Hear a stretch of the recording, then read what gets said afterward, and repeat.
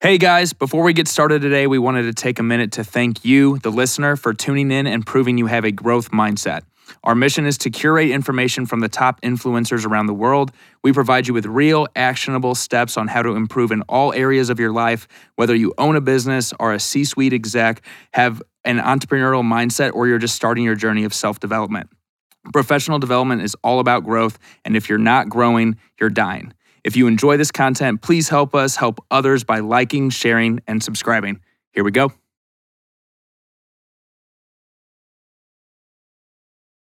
Hey guys, welcome to the Professional Development Podcast. Today is Wednesday, June 16th, and we've got on a very special guest, Connor Beaton today. Connor is the founder of Man Talks, an organization focused on men's health and success. He's an international speaker, a podcast host, and an event leader who pushes men to dig deep for their purpose and for confidence. Connor's been a guest with people like Gary Vee, Lewis Howes, and spoke on TEDx, multiple TEDx stages. And now he's here with us on the Professional Development Podcast. Connor, thanks so much, man. Yeah, thanks so much for having me, guys. Yep. So you've got some really interesting concepts on like positive psychology. I know you're a big Carl Jung fan, who I've kind of like very surface level touched on. Personal development, shadow work, all the above. But let's start with, what you fell into for a really long period in your life, and that's what you call the first rule of man, which you compare to the first rule of Fight Club. So talk about that first rule of man, what it is, and how it's affecting us. I mean, I think it's becoming less and less popular, but the first rule of man is basically you don't talk about what it's like to be a man. So when you're going through divorce, when your business is suffering, when your finances are suffering, when your health is suffering, you generally don't talk about these things because there's a perceived like weakness. And along with the one rule of man is this notion that you are going to gain strength through suppression. So many guys will go through life with this unconscious belief system that if they can stuff shit down hard enough, whether it's their imposter syndrome, their pain from their childhood, the disappointment from the divorce that they just went through, not getting to see their kids often enough. If they just repress that or suppress that they'll be stronger because of that. And so this is in many ways, I think this is like the undoing of a lot of men, that we don't address our own pain. And so one of the things I often say is like a man's work begins in pain. It begins in us being able to look at our lives in a very real way and say, where am I suffering needlessly? Because this is often the case, is that when we abide by this one rule of men, right, don't talk about it, we create all sorts of problems. And in some ways, Fight Club is a beautiful example of that. Here is a movie where Edward Norton, the narrator, has a psychotic break basically and creates this other character, right? Brad Pitt's character, or Tyler Durden.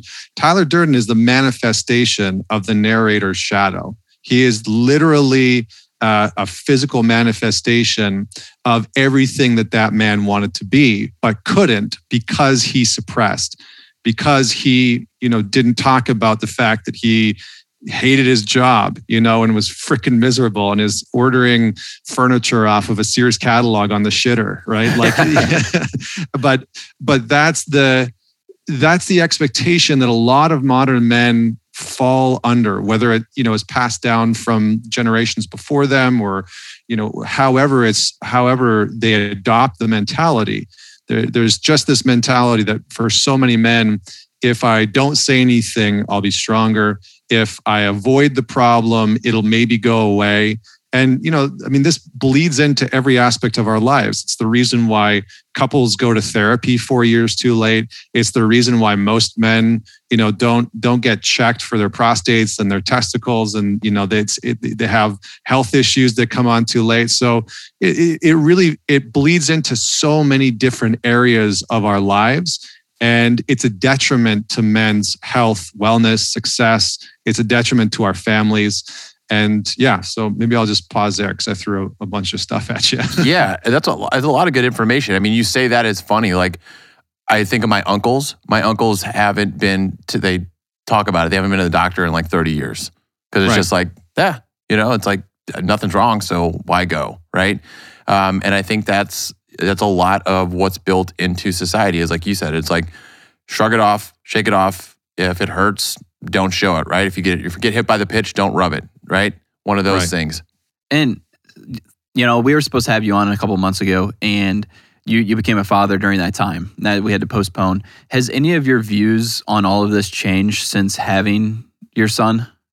I don't think so. Like having my boy has been amazing. I've loved becoming a dad, and it's, I think in many ways I've been fortunate enough to work with thousands and thousands of men from around the world. And I've seen this narrative time and time again.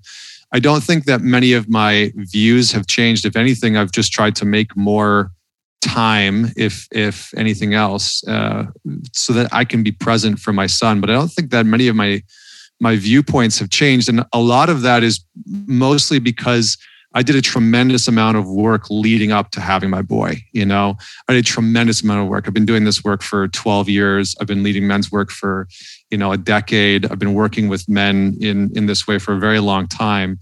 And, I sort of held off on having a kid because I knew who I was 12 years ago was a shit show. If I had brought a child into the world 12 years ago, like that poor little entity.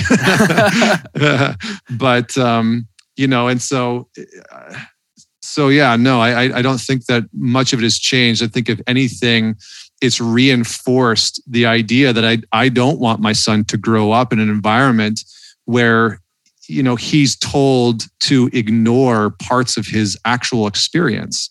He's told to ignore pain. He's told to ignore sadness. He's told to ignore whatever it is, right? And to just turn a blind eye to it. And I think that in male culture, we do ourselves a bit of a disservice by pretending like there aren't things that could be bettered. And that we as men can sort of pursue that path. So I think it's sort of reinforced the need for it, if anything else. Do you think, because I heard that you had a party thrown for you before your son was born, where you had a group of other men come over and they started to tell you all the great things that would make you a great father. Do you think if you had something like that around you 12 years ago, you would have been ready? Or do you still think that you just weren't in the position? Yeah, I definitely wasn't in the position. Also, I just didn't have those men around me, right? Yeah. The men that I had around me, were drinking their faces off and, doing drugs and partying nonstop and benders all weekend. And I was one of them. And I was lost and immature and broke, and I didn't know what I wanted to do with my life. And so, that's not to say that you can't bring a child into the world under those circumstances and not be successful as a parent. It's just to say that I personally didn't want to do that. And, I'm very grateful for having put in the work to be the man that I am today, to give my son the best chance possible in a world that is admittedly radically chaotic. It's a mess, right? If you talk to anybody, we considered not having kids because I was like, it's a shit show, it's pretty disastrous. So what are we bringing a child into, and do we even want to do that? So yeah, no, I'm glad I didn't have that back then. And I don't think I would have been ready even if I had those caliber of men around me. Yeah. Gotcha. And so you talk a lot, kind of going back to it, you talk a lot about how men have this tendency to hide their feelings, to hide their emotions, to not talk them through. Are there any one or two that you can point to specifically that the overwhelming majority of men maybe hide and it's become a detriment to them personally and professionally? Any one or two emotions that men hide? Yeah, or just anything that men in general just hide from talking about.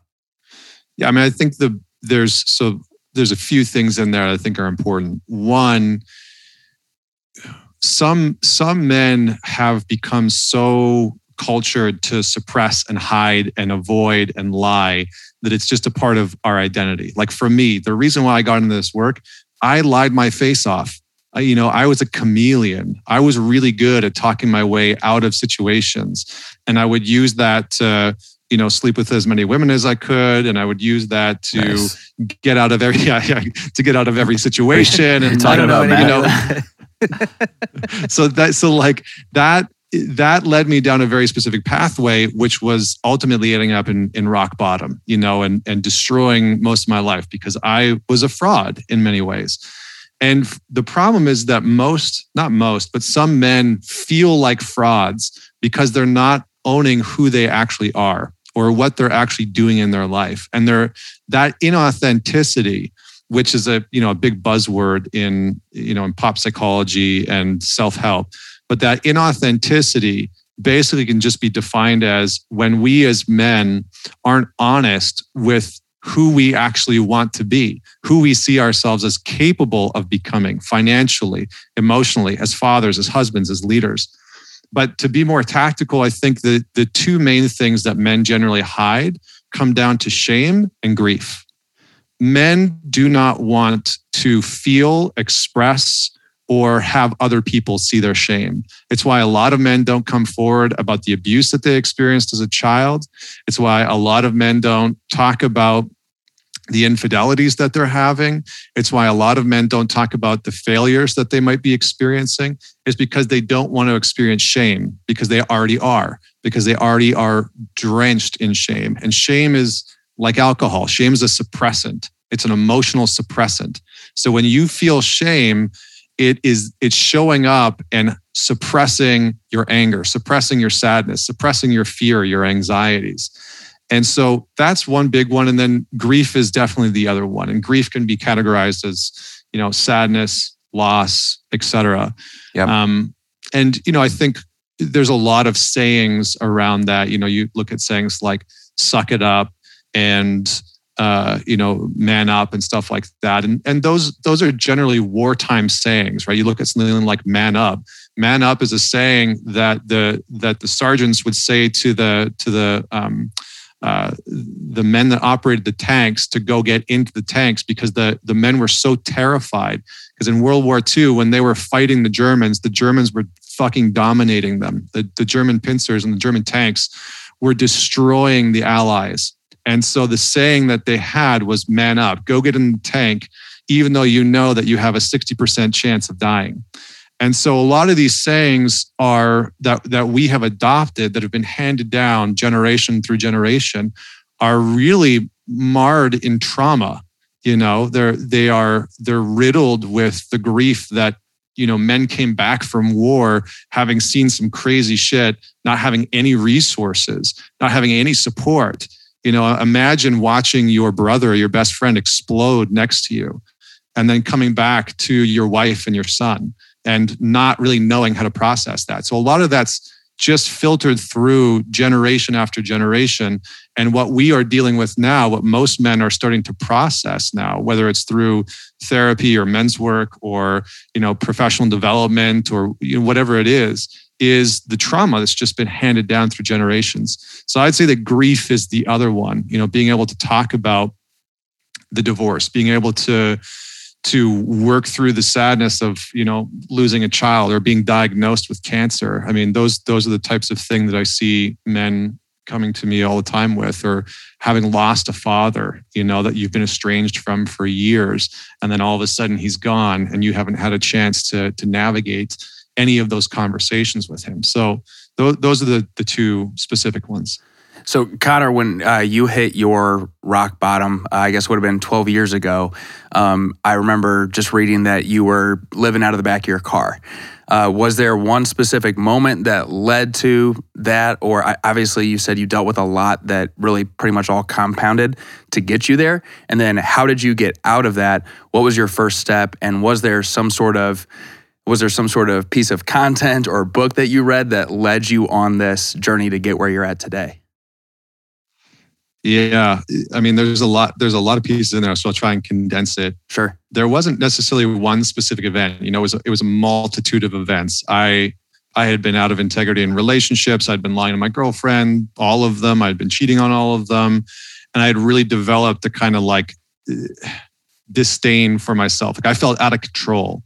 And anytime a man feels out of control in his life, where he doesn't feel sovereign in his decision making and he doesn't feel capable of leading himself relationally, financially, sexually, in his whatever it is, health or finances, he's going to create resentment and disdain towards himself. So, I had for years been out of integrity, and I had for years been lying. And so there certainly wasn't one event, but if there was one event, my girlfriend at the time had caught me cheating, and it was really damaging. Like I really finally saw the consequences of my action, because before that I'd been able to talk my way out of pretty much every situation.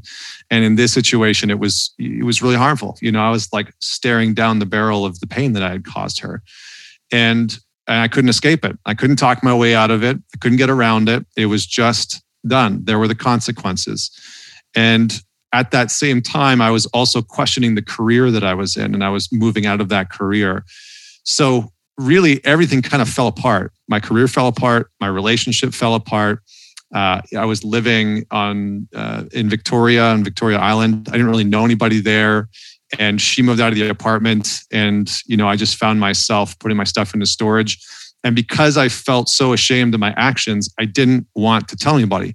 I didn't want to tell my friends. I didn't want to tell my family. I didn't want people to know what a piece of shit I had kind of become, for lack of a better term. Sure. But that's what it was. And so, I spent time in there because I spent time living under the back of my car, because in some ways that's what I thought I deserved. It's kind of like I was paying penance. I had like sentenced myself, I guess, in a way. And what got me out of that, it was like a 2.5 year journey after that, where I was fortunate enough to have found a mentor, an elder that I worked with, and learned a lot of what I use now today. There was a number of books that I read along the way. I think, one of them that I've gone back to a number of times is The Wisdom of Insecurity by Alan Watts, which is just a phenomenal book. So I don't think there's necessarily one piece of content, but I think that the big moment for me was deciding that lying, hiding, and being untruthful in any way was a damaging and had a net negative impact on my life. And so I decided to just start getting clear and be transparent with people about what was going on. I started to talk to friends. I started to admit to what I had been doing. I went and sought some help. And that started to piece things back together to the point where I made it a mission to speak the truth, regardless of what that truth was, because sometimes that is hard. Sometimes that can lead to other people's feelings being hurt. And sometimes telling the truth can lead to you getting, in today's world, viciously attacked online. So that's kind of like the quote unquote TSN turning point, is I just decided that was more detrimental than anything else. And I think the reason why I made that decision is that I had destroyed everything. Like I had nothing left to lose. And I think for most men, what I've seen is that there's many men that are waiting for a rock bottom in order to change. They're waiting for it. It's almost like they're unconsciously sabotaging more and more and more and more, and they're fucking up more just to bring them down to this place where finally their pride and their ego can be so destroyed that they can finally take the action that they've wanted to for a very long time.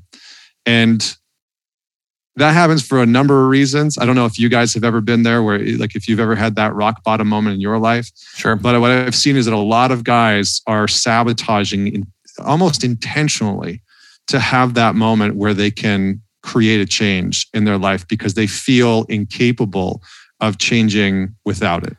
Connor, everything that you said speaks so much to me, and selfishly here real quick.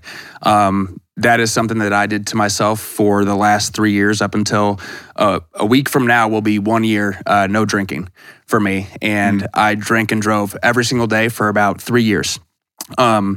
Self-sabotaging, honestly, hoping that something bad was going to happen that was going to turn my life around. And luckily, I hit a rock bottom. I didn't hurt myself. I didn't hurt anyone else. But a lot of people are in that moment of, and we talked about this before on the podcast, they make changes for two reasons. inspiration or desperation. For me, it was desperate. I'm sure most of the people that come to you are out of acts of desperation. So for those people that are listening, especially those guys that are listening to this right now, how do they find that inspiration outside of listening to this podcast or consuming your content? Yeah, I mean, it's not going to be sexy, but you manufacture the desperation. Right. You manufacture the desperation. Yep. So you literally get really fucking clear with, if I keep going down this path, what's actually going to happen? And that might require you, like working with someone so that you can in a physical way feel the impact of that. Because what most men are running from is that shame and that grief that we were talking about before. They're waiting till they hit rock bottom to be able to feel that shame and the grief. That's where it hits. That's where it happens. So if you can find somebody that can help you get into that shame and that grief, the pain that you've been holding on to before you hit the rock bottom, you can sort of circumvent or create that experience of hitting it and allow yourself to start to create that change, because out of that has the inspiration. And for most men, that's hard. It's hard work, right? It's not pleasant. It's not fun, because for every man, like, I knew if I didn't hit rock bottom, I'd have to come clean. I'd have to own my shit. And I didn't want to do that. I was bitching out in a way. Like, I'm swearing a lot on your show. I hope that's okay. Good. Yeah, no, you actually can't say fuck or shit. Yeah, right. We're going to have to edit all that out. But that's essentially what I was doing. I was hiding from my own pain. I was hiding from the consequences of my actions because I didn't want to admit to it. And so sometimes that requires us going to someone else, a mentor, a colleague, a coach, a therapist, or whomever, and saying, like, I'm fucking up and I don't know what to do. And I need some form of intervention. And so, yeah, I mean, the inspiration comes out of giving yourself the permission to experience the things that you don't want to experience, to talk about the things that you've been avoiding, and to own the things that you've been running from. And there's no way around it. There's no way around it. I just can't say it enough for the people that are listening to this. There's no way around it. Either you do it in the moment or it will do itself to you. And I find that super interesting. For me, I've been super lucky to be surrounded by some really great mentors. And it sounds like that was your pick-me-up moment, was when you found that mentor. So what would you suggest for people who are out there that feel lost, like there is nobody out there for them? Where do they go? I mean, there's a ton of spaces that are starting to, unfold. Like even within my organization, we run something called the Alliance. There's, 300 or 400 men from around the world. They're a part of it, and there's a ton of mentors in there. There's a huge age range. Guys in their 20s, guys in their 60s and 70s, and so that those types of spaces. There's a ton of them. There's Everyman. There's just, I'm not going to necessarily list all of them off, but there's those types of places you can go. I think your question points to the fact that we, in some ways, lack elderhood within our culture, like real elderhood, which is being felt by our generation. There's a lot of old people, but there's not a lot of elders to go to that we can extract wisdom from, who are willing to be that kind of beacon in the confusion and the chaos, because that's what elders are supposed to do. That's what role they're supposed to serve. So, I would say seek out those types of spaces. I was fortunate in the sense that the man who supported me was already in my life. He was in his early to mid 70s. He was already in my life, and so that that was really sort of circumstantial. It's not going to be the case for everybody. But what I would say is look in your life first. Who in your life would you consider to be somebody wise that might be able to support you in solving your problem, or somebody that at least you could go to. And, Carl Jung, to bring in Jungian psychology, said the first step in the therapeutic process is confession, right? It's the thing that I didn't want to do. Right? It's the thing that every addict doesn't want to do. It's the thing that every man doesn't want to do when he's being unfaithful, when he's acting out of integrity, when he's fucking up his business. Like whatever it is, it's the thing that we don't want to do. So find somebody that you respect enough, whether they are, elder, they don't have to be 60 or 70, but somebody that you respect enough that you can go to and say, this is what I've been experiencing. I don't know how to deal with this. What would you recommend? And for us as men, it's a very important part for us to play, right? To be able to go to an elder, to be able to go to someone that we respect and be humble enough to put our pride and our ego aside enough to say, I actually don't know how to deal with this.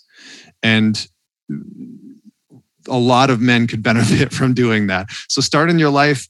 If there's nobody in your life that you can identify, find groups, find a therapist, find a psychologist, find a coach that you respect. I mean, there's so many resources out there now that you can go to, and don't be afraid to fire a few. Like just because you show up to one coach's office or one therapist's office doesn't mean you have to stick with them. Find somebody that's going to really challenge you. And I think that's the main requirement, is that as men, the reason why therapy doesn't work for a lot of guys is because they don't feel challenged. They go in, they talk about the same shit and nothing happens. Yeah.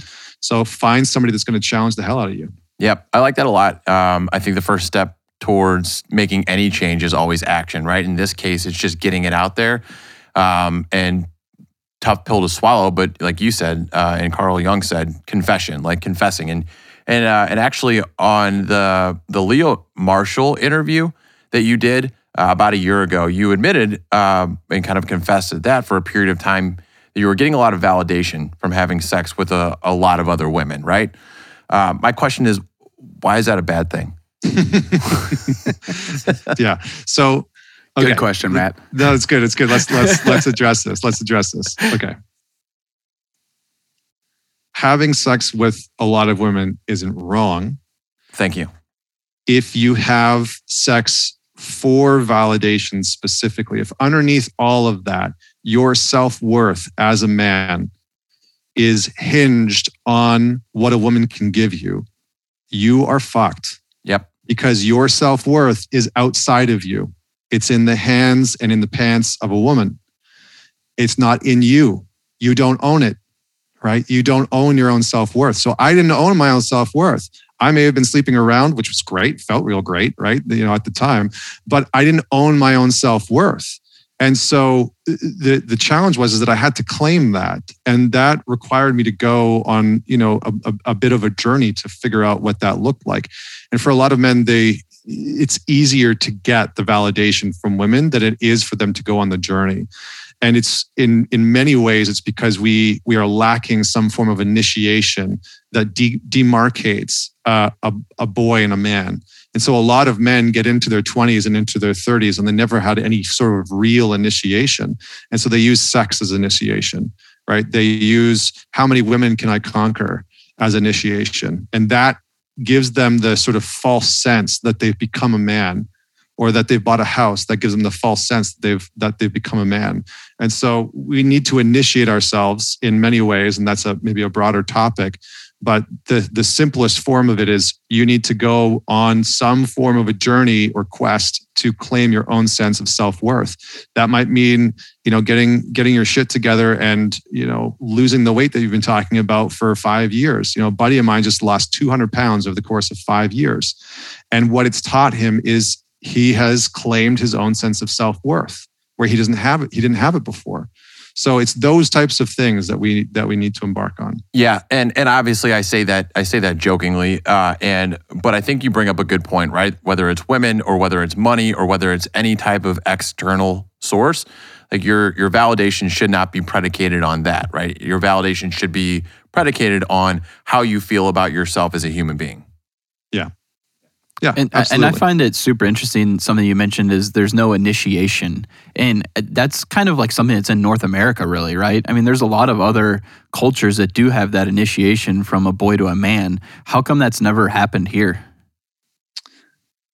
Yeah, I mean, like historically, I think because we've been somewhat isolated within North American culture, I think we've also entered into a military industrial complex. And so we've militarized men. And so we've told them that their initiation maybe is joining the army, right? Joining the military.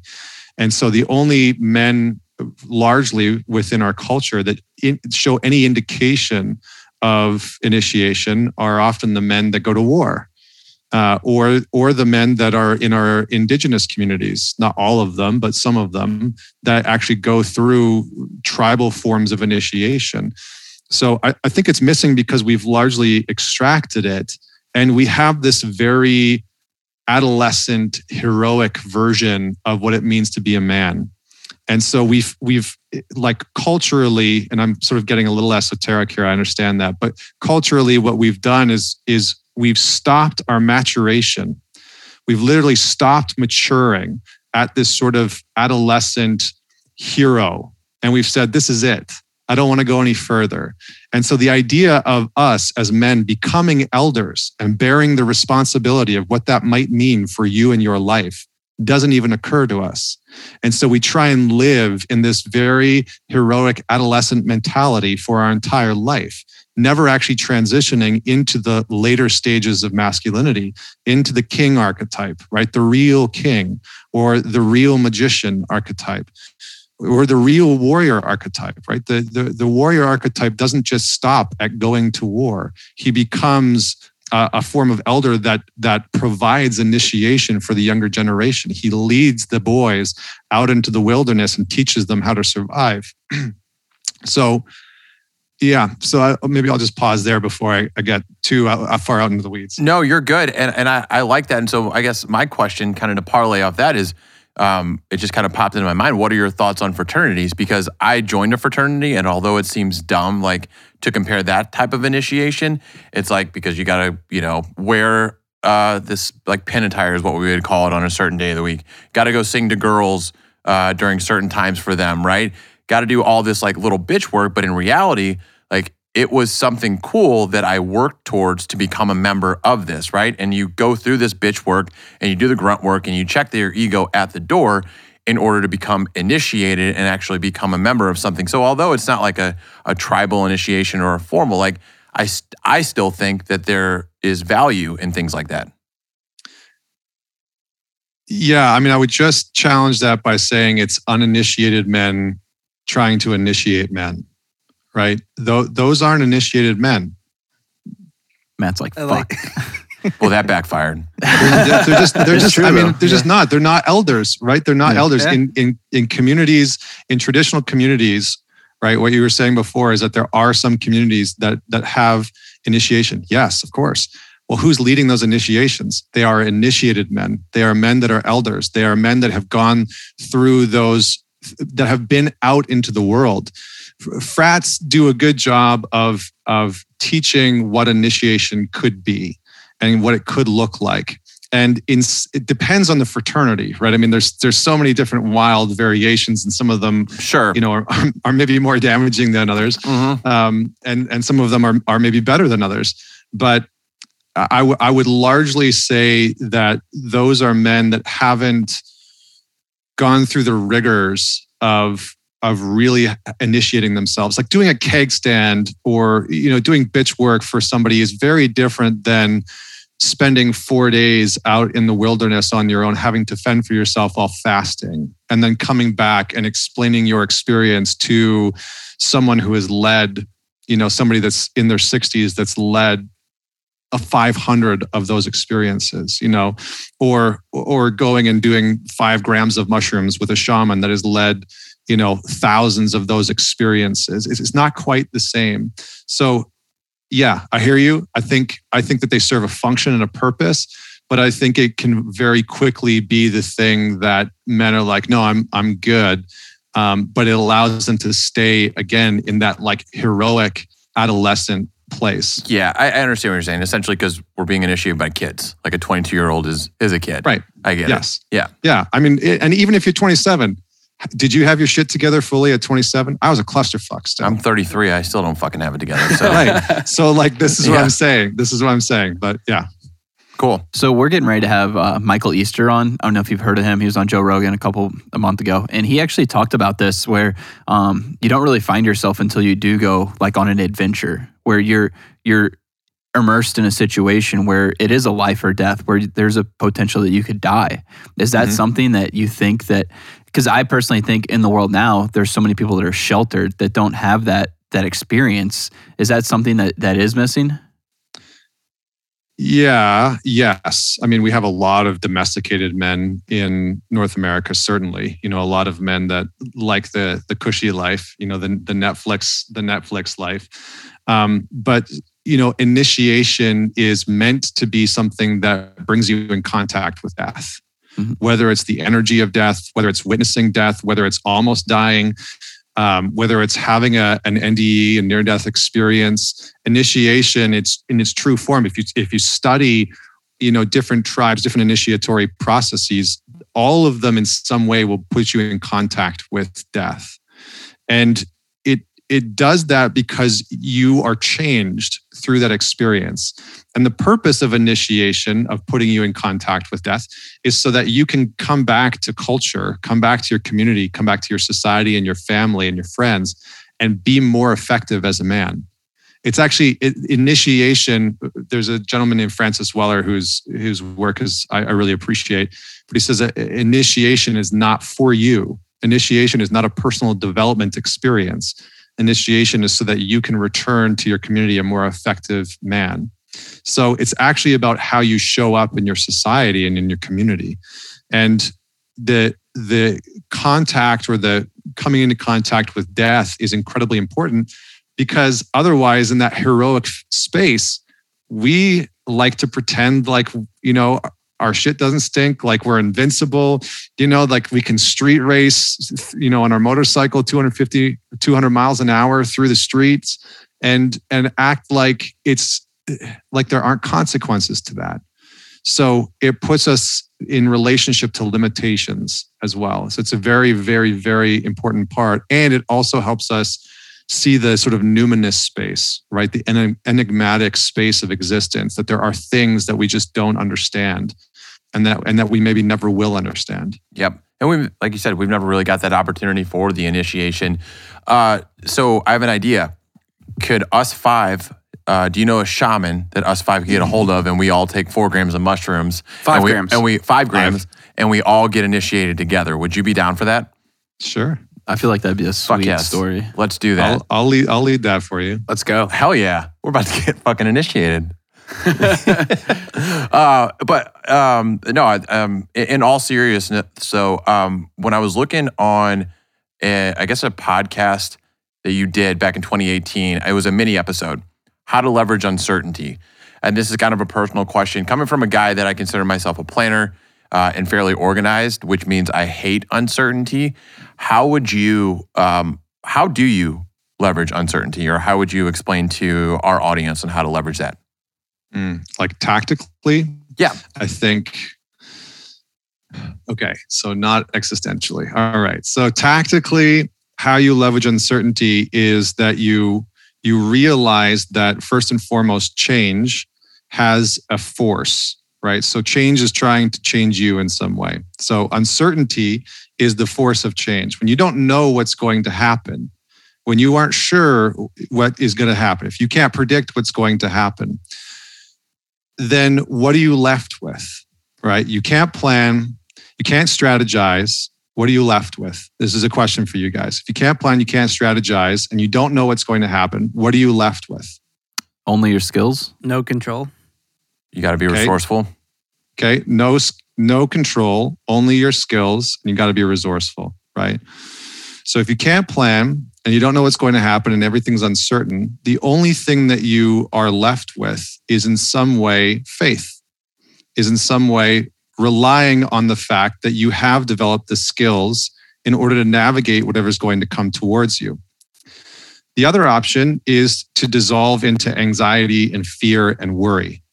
So the reason why so many people in our modern culture have so much anxiety, have so much fear, and have so much worry is they actually don't trust themselves. They don't actually have a deep sense of trust in themselves to be able to face uncertain moments.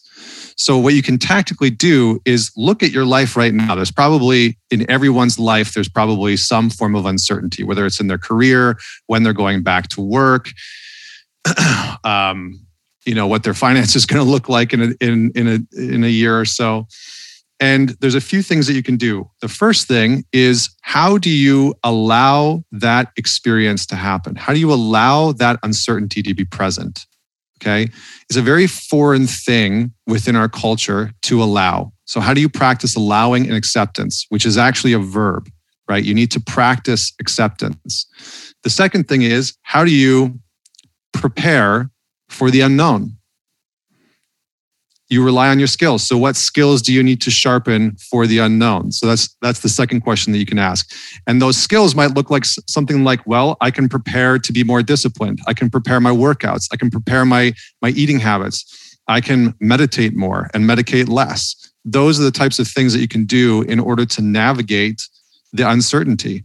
But I think the biggest lesson that most people don't want to receive is what I was saying before. The biggest lesson about uncertainty is that you have to accept it. You have to allow it. And that is a very foreign concept in a culture where we are so used to dominating everything. And so people don't like that idea. People don't necessarily like that idea, but it is in many ways a strength, right? Bruce Lee said, be like water. Well, why did he say that? He said, be like water, because when the uncertain shows up, you're ready to move with it. So you have to develop a really acute sense of presence and attention and focus. And this means that you can't be distracted by useless garbage, right? You can't be distracted by social media, doom scrolling through Instagram or spending hours swiping on Tinder. It means that you have to be really present in your life to know. I don't know who you guys are looking at there. But that's it. So it might not be the sexy answer, but it's the answer that I have found. The more that I've allowed uncertainty to be present, and that the more that I've allowed uncertain variables to show up in my life, the more my life has grown. Yep, love it. Yeah, I love that. Connor, you have a book that's not out yet, correct? That's correct, yeah. Can you give our audience a little bit of a rundown of what that book looks like, what they have to look forward to? Yeah. So simply put, the book is called Men's Work. It might change between now and being published like late next year. But it's just a book that looks at what is the work that we as men need to do in order to be self-led. How do we become self-led, self-authored, sovereign men? What does it actually look like in our lives? So it gets into understanding shadow work, which is a big proponent of Jungian psychology. And the shadow is the part of us where we store all the things that we don't like about ourselves, our insecurities, our fears, our worries, our inferiorities, our pain in a lot of ways. And so it actually guides a man through a sort of step-by-step process of being able to come into contact with that hidden part of himself, his sort of alter ego that's sabotaging him, and begin to work with it and integrate it so it's not. Jung said that if we don't tend to the shadow, it becomes the unconscious snag that thwarts our most well-meaning intentions. So the book is basically designed to walk a man through everything that he needs to know about embracing that hidden part and being able to find a deeper sense of resiliency and self-leadership. I love that, man. And then just a funny follow-up, not a funny follow-up question, but I was curious because I heard you start to say earlier, you were talking about street racing and you started to say kilometers per hour. And then you're like, I'm talking to a bunch of guys from the middle of the country, so I'm going to say miles per hour. So I actually wrote down a question here, like with your street racing, did you ever race? Was it pride that you raced for? Would you race for pink slips, girls? Pussy. It's a good Fast and the Furious reference. That's good shit. No, I mean, I just loved going fast. I think that actually might be a line from the movie as well. But no, I really liked, I had a 1000cc Honda, it was a VTR 1000, and I bought it when I was 19, and I loved it, and I souped it up. And I did everything that I could to it. I loved street racing it. I loved stunting it. I stunted it for a while. And so, pulling wheelies on the highway and switching between first, second, and third gear and, wheeling it like, I don't know how to convert that, but like 150 kilometers an hour.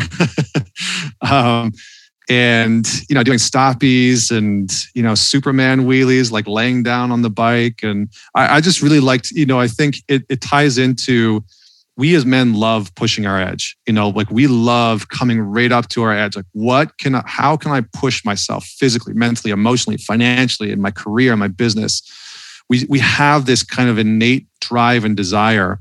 And if we don't learn how to use that part properly, it can be a shit show, right? So I liked to push my edge, and I just did it in all sorts of illegal ways. And then I found ways to actually, turn that into running a business and supporting people. But it was a blast. I had my bike was yellow, so it was like Bumblebee yellow. And then I had the helmet, and I had these 2-inch metal spikes across the top. It was ridiculous. Oh, you went all out. I went all out. I had like full D&D pipes, and like from the headers up. And it was loud. It was one of the loudest street bikes that you will have ever heard in your life. It was so much fun. Damn. That's awesome. That is. You got any videos? I don't know. I'd have to search, because I rode from 19 until probably about 28, 29. Then I sold the bike. I have photos of it, and I have photos of the helmet and everything like that. I have to look for, I think somebody took video footage of me wheeling through parking lots every once in a while. So I have to go find that. So Connor, we're going to, our last question before we let you go, we're going to ask the OnlyFans inquiry. And so who do we have today, Bobby? So I have that one today. So this OnlyFans inquiry is from Sir John. His question is, and it kind of ties into something we talked a little bit about earlier. What characteristic do you think separates a man from a boy? I think the biggest component is the willingness to take absolute ownership, regardless of the outcome, regardless of the consequences. A boy will skirt that all day long. He will find ways to lie about it and avoid it and not want to embrace it. And a man will own it, and he'll own the consequences. And there's virtue in that.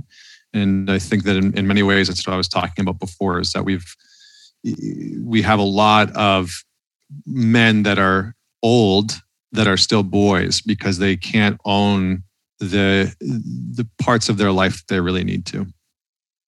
Love that answer. Love it. We appreciate it. Well, this has been real, Connor. This has been a really fun podcast. Hopefully we can have you on again soon. We're really, really looking forward to doing mushrooms with you. Yeah. Yeah, no doubt, man. The 5 gram is called the hero's journey. So I'm fucking ready. I'm ready to become a hero. So all seriousness, Connor, thank you so much for coming on, man. Thank you for having me. Appreciate it.